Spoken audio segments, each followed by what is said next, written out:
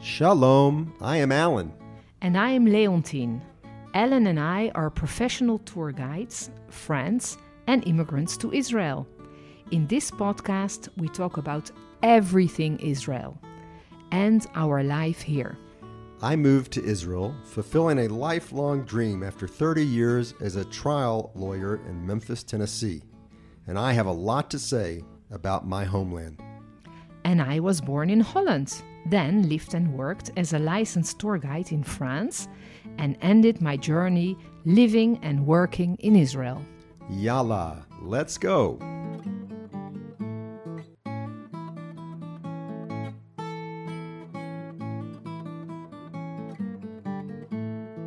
Shalom, Leontine. Hey.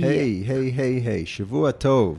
Alan, a good week to you. And also Chag Sameach. We're going into Rosh Hashanah. Chag Sameach. Chag Sameach means happy holiday. Sometimes in the Jewish world, you'll hear people say Good Yontov. Good Yontov is the Yiddish. Yeah. The Yiddish version of Chag Sameach. But here in Israel, when you greet somebody on the street on a holiday, you say Chag Sameach. Chag Sameach. Happy holiday. Yeah. So you have big plans for Rosh Hashanah? Yeah. We are going to eat with friends. It's going to be, I'm sure, delicious and a lot of fun. Actually, my daughter, Johanna, is going to France, so she won't be here. So otherwise, we would, of course, do a Rosh Hashanah with her. But she will be with her sister and her father in France. So I'm very happy for them. So we were invited and we accepted the invitation, and we're very happy to have Rosh Hashanah with our friends. And you? So we it's always great to be with the kids. All of my daughters live here, so my immediate family's here. The problem is that the rest of the family is not. They're in Memphis and Chicago. The Chagim, the holidays are a lot largely about family. So I miss my family, my wife's family. We used to celebrate together. But fortunately, my parents were here for 3 weeks, and they just left and went back to Memphis, which was an incredible experience. I notice I always say incredible. In a lot of the podcasts that I listen to, I like that word. I need to stop using it so much. Find a better word. It was fantastic. It was stupendous. Stupendous. Having my parents. Say it in French. Incroyable. Is that like incredible? Yeah. Say it again. Incroyable. Incroyable. I told you I took 4 years of high school French, and I know 4 words. Taisez-vous, no? Fermez la bouche. Fermez la bouche, Alan. Right. Close your mouth. Be quiet, Alan. So add incroyable. Incroyable. So it was just wonderful having my parents, because they haven't been to Israel to visit in over 3.5 years. The last time they were here was for the wedding of my daughter Gabby to Yaakov, and just to have them here and for three weeks was fantastic. Incroyable. Incroyable. How nice. Wow. So how was your week, or was this your week? That was my week. That was your week. What about your week? What did you do leading up, probably preparing for the holiday? What did you do this week? Well, I worked, and I was I'm a guide also for Yad Vashem, the Shoah Museum or Holocaust Museum, and I guided 2 different groups. One was an Australian company that visited. They visited as a company here because they were working with an Israeli company. And then as we were visiting Yad Vashem, at one point we were standing in front of a photo where you saw several women, and one of the people in the group asked if he could say something. In Yad Vashem, where you're guiding, you have a little microphone, and the people have headsets. So he took my microphone, and he actually told us that the woman on the picture was his mother, and of all the people in the picture, she was the only one who actually survived. She was in Auschwitz, and she survived. So that was a very, very moving moment, also as a guy to experience that. And the other 2 days later, I was asked to come and guide in Dutch, and it turned out that the people were parliament members of the Dutch parliament. So they just had been brought to Israel by Jewish movement in Holland that's brought them to Israel to make them learn more about the country. I guess like a lobby to make them also understand the country better, so they would vote maybe, hopefully, in a different way.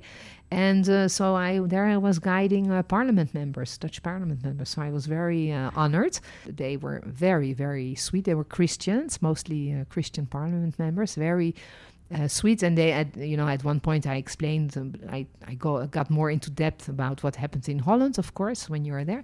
And at one point I told them how my grandmother from my mother's side was arrested. And at the end of the tour, they came to ask me about, what happened eventually to my grandmother. So very sweet and very, it was also very rewarding for me to be able to guide them and to make them understand better what happened. Mm-hmm. So that's wonderful. Yeah.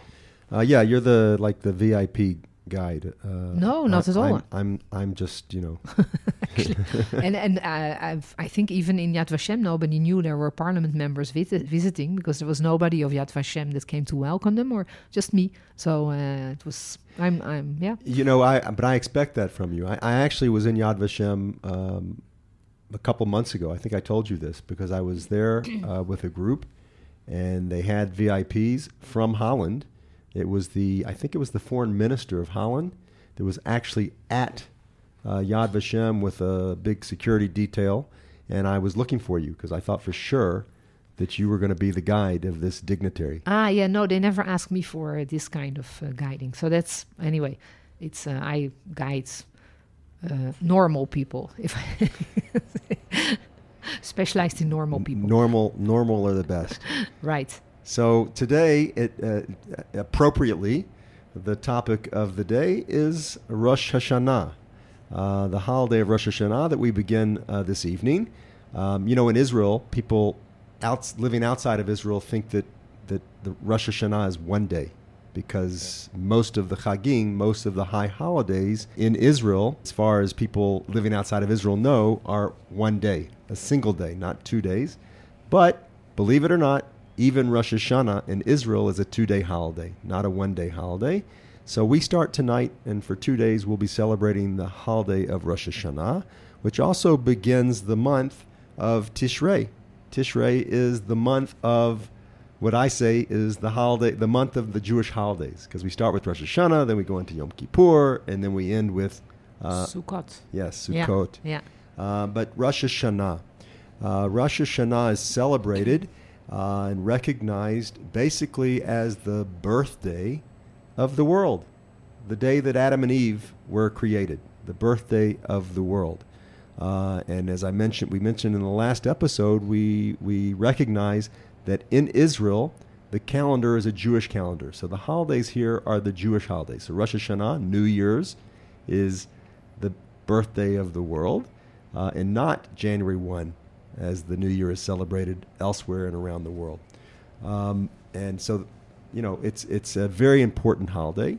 Let's talk about how it's celebrated. What do you see? What's going on? What are the customs in Israel for the holiday of Rosh Hashanah? Okay, so first of all, actually Rosh Hashanah, it's the beginning.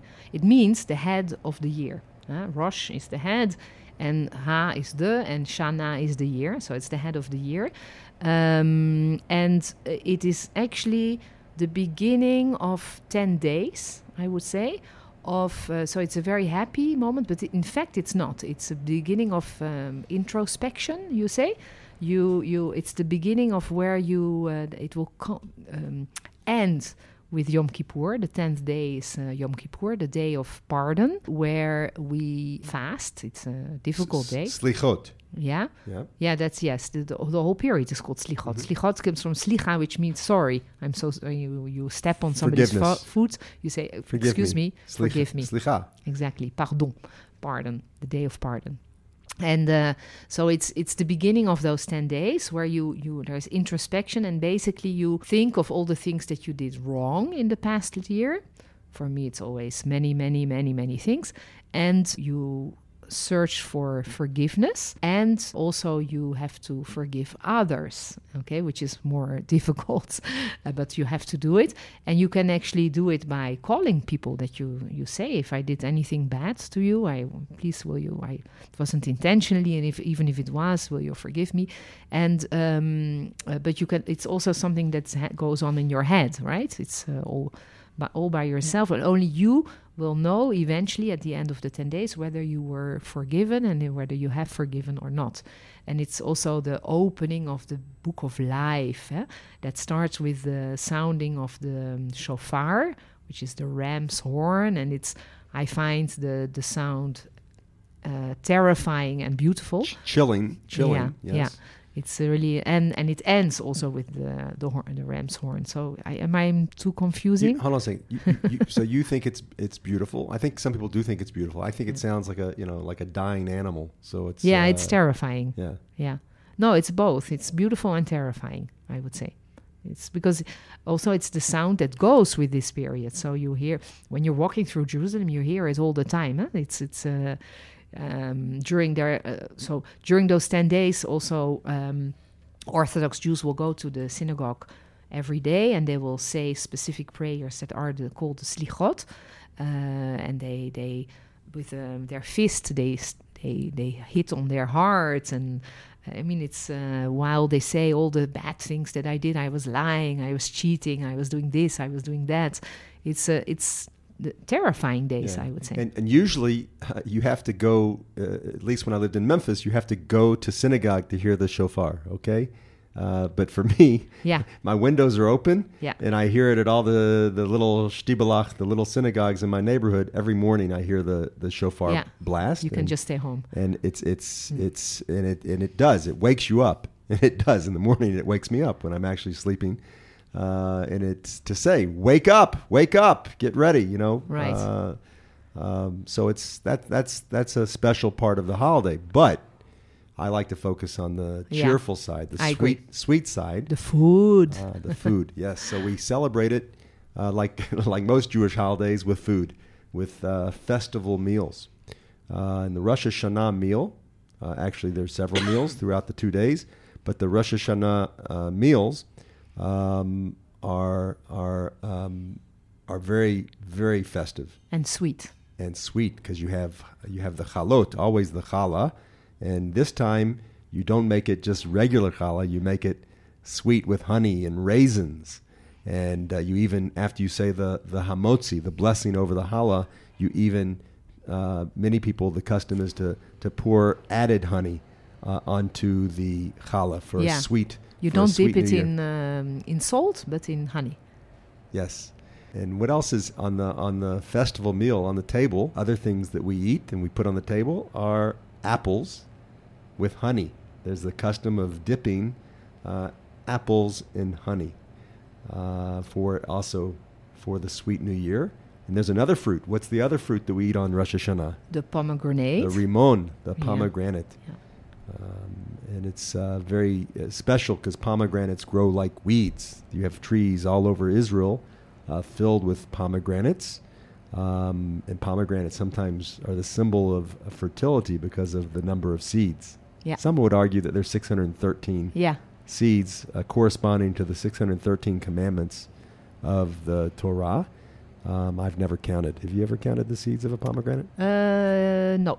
But what I understand is that sometimes you're lucky and you'll find 613, and sometimes, most of the times, it's a different number. I figure if I count and I don't get sent to 613, when I'm guiding, I can no longer say that some people claim that there are 613 seeds in the pomegranate, but it's also a fruit for fertility, filled with seeds. Right. What else? What other customs? So what do you see around you have Rosh Hashanah? The head of the head of the fish, or for instance, we had this in. I don't know if you do it, but to say that you will be at the head of the year. You'll be first in the year of the year, the best of the year. So you have on the table, you have a head. You have the dishes are in general made with in the dishes you'll have honey. So I like to make tagine, like lamb with fruits. And then in the sauce is also like I put silan, of course, that we talked about the other day. Date honey. Yeah, date honey. The challah bread is round, by the way. It's not braided like it is in the rest of the year, but it's round. Do you know why that is? Why is it round? It's the cycle of life, I think, and the fact that it's the year beginning, something like that.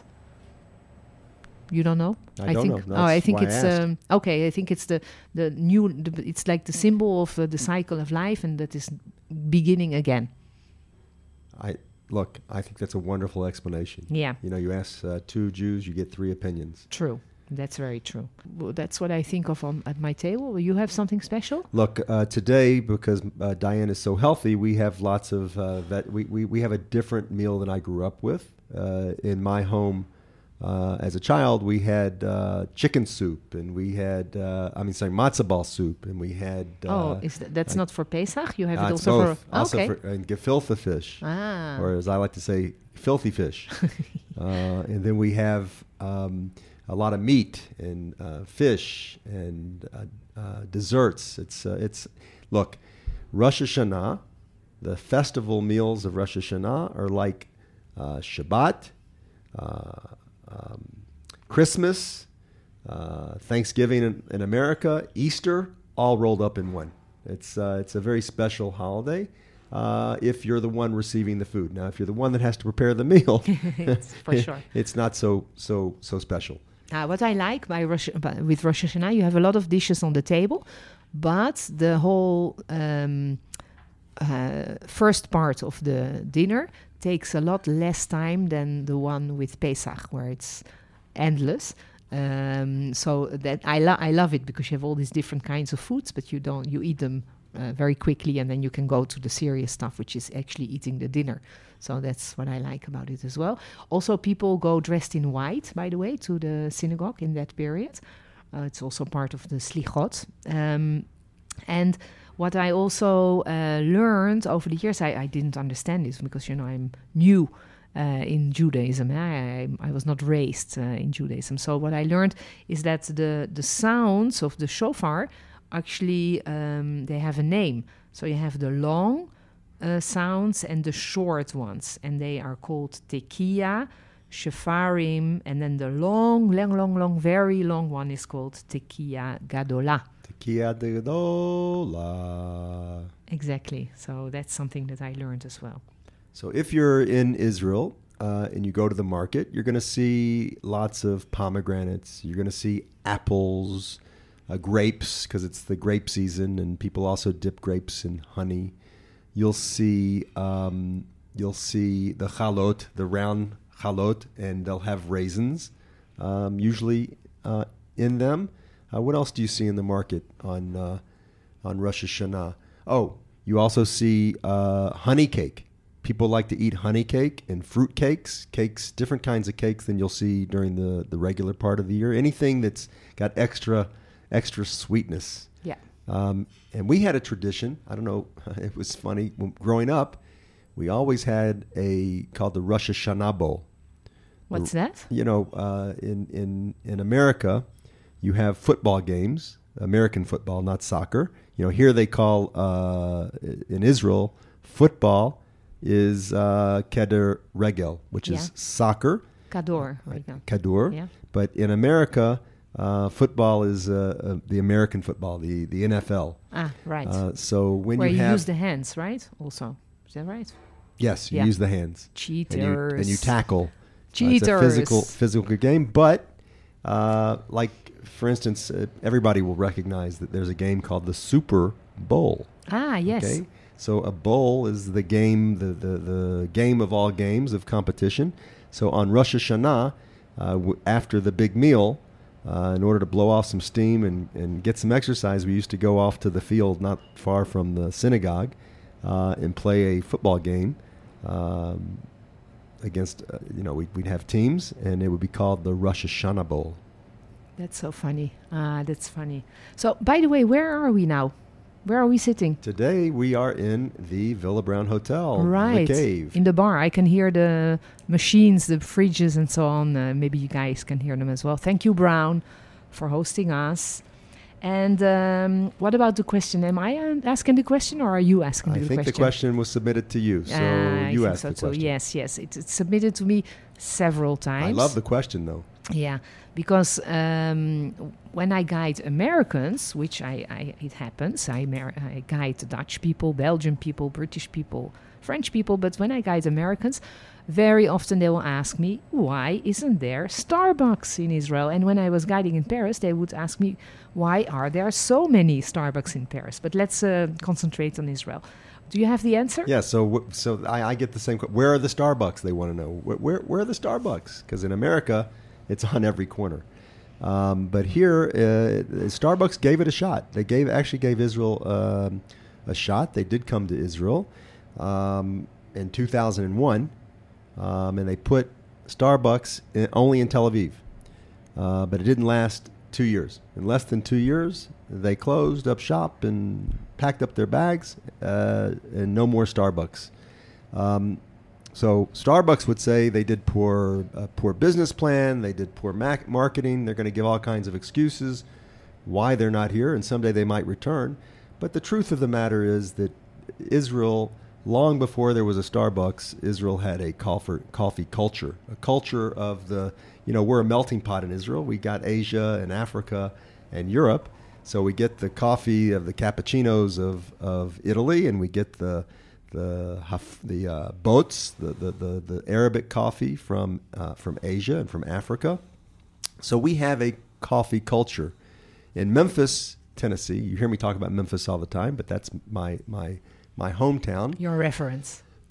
In Memphis, we like to say there were churches on every corner. Memphis is in the Bible Belt. I like to say it's the buckle of the Bible Belt. So we had churches on every corner. Sometimes you had an intersection with 4 corners, and there would be 4 churches, one on each corner. Well, here in Israel, that's how coffee cafes are. We have coffee on every corner. And every corner doesn't have the instant or the the filtered coffee that they eat in America. But they have coffee with these fancy machines. You can go to a gas station. You can go to a corner grocery. You can go anywhere you go, there's going to be coffee. And so Israelis were not very receptive to this watered down, bitter version of the coffee that they were used to, and the price. I think you were going to talk about the price. Yeah, it's expensive. I think Starbucks is expensive, but in a certain way, I agree. The coffee is very, very good here. We have a chain here called Aroma, which is like the Israeli Starbucks, and their coffee is good. It's really good, and we have many other good places for coffee. But in fact, Paris, you have all these beautiful brasseries and cafes, and you have amazing coffee, and you can get a coffee for very little money at the counter in Paris. So I would say there is an enormous coffee culture in Paris, but nevertheless, Starbucks is all over the place. So I tried it, of course, because I wanted to taste. I'm sorry, Starbucks, but I didn't think the coffee was that great. Also, the portions you give are way too big for me. Like I need a normal coffee cup. I don't need so much, because then I need to go to the toilet all the time. So too much is too much. Expensive. But again, there is a real coffee culture in Paris, but still you have Starbucks all over the place and it works. And you have an amazing coffee culture here, and somehow it didn't work. I have to say that the coffee here is really good. You have some places that have very good Arabic coffee, even though if you're not used to it, it's wonderful. There is a place just off where you live on Emek Rephaim. Their coffee is very good there.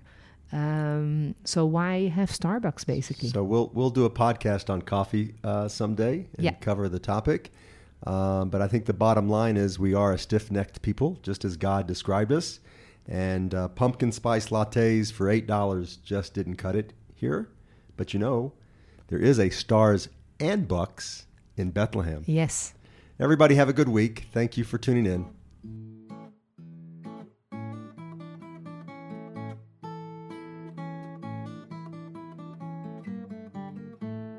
Thank you for listening to Yalla Israel. Send your questions by email at yallaisraelpodcast@gmail.com or on Instagram at Yalla Israel Podcast. This podcast was made possible with the help of Leah Kramer, our editor, Elliot Muses, our musician, and Shai Aloni, our cover art designer.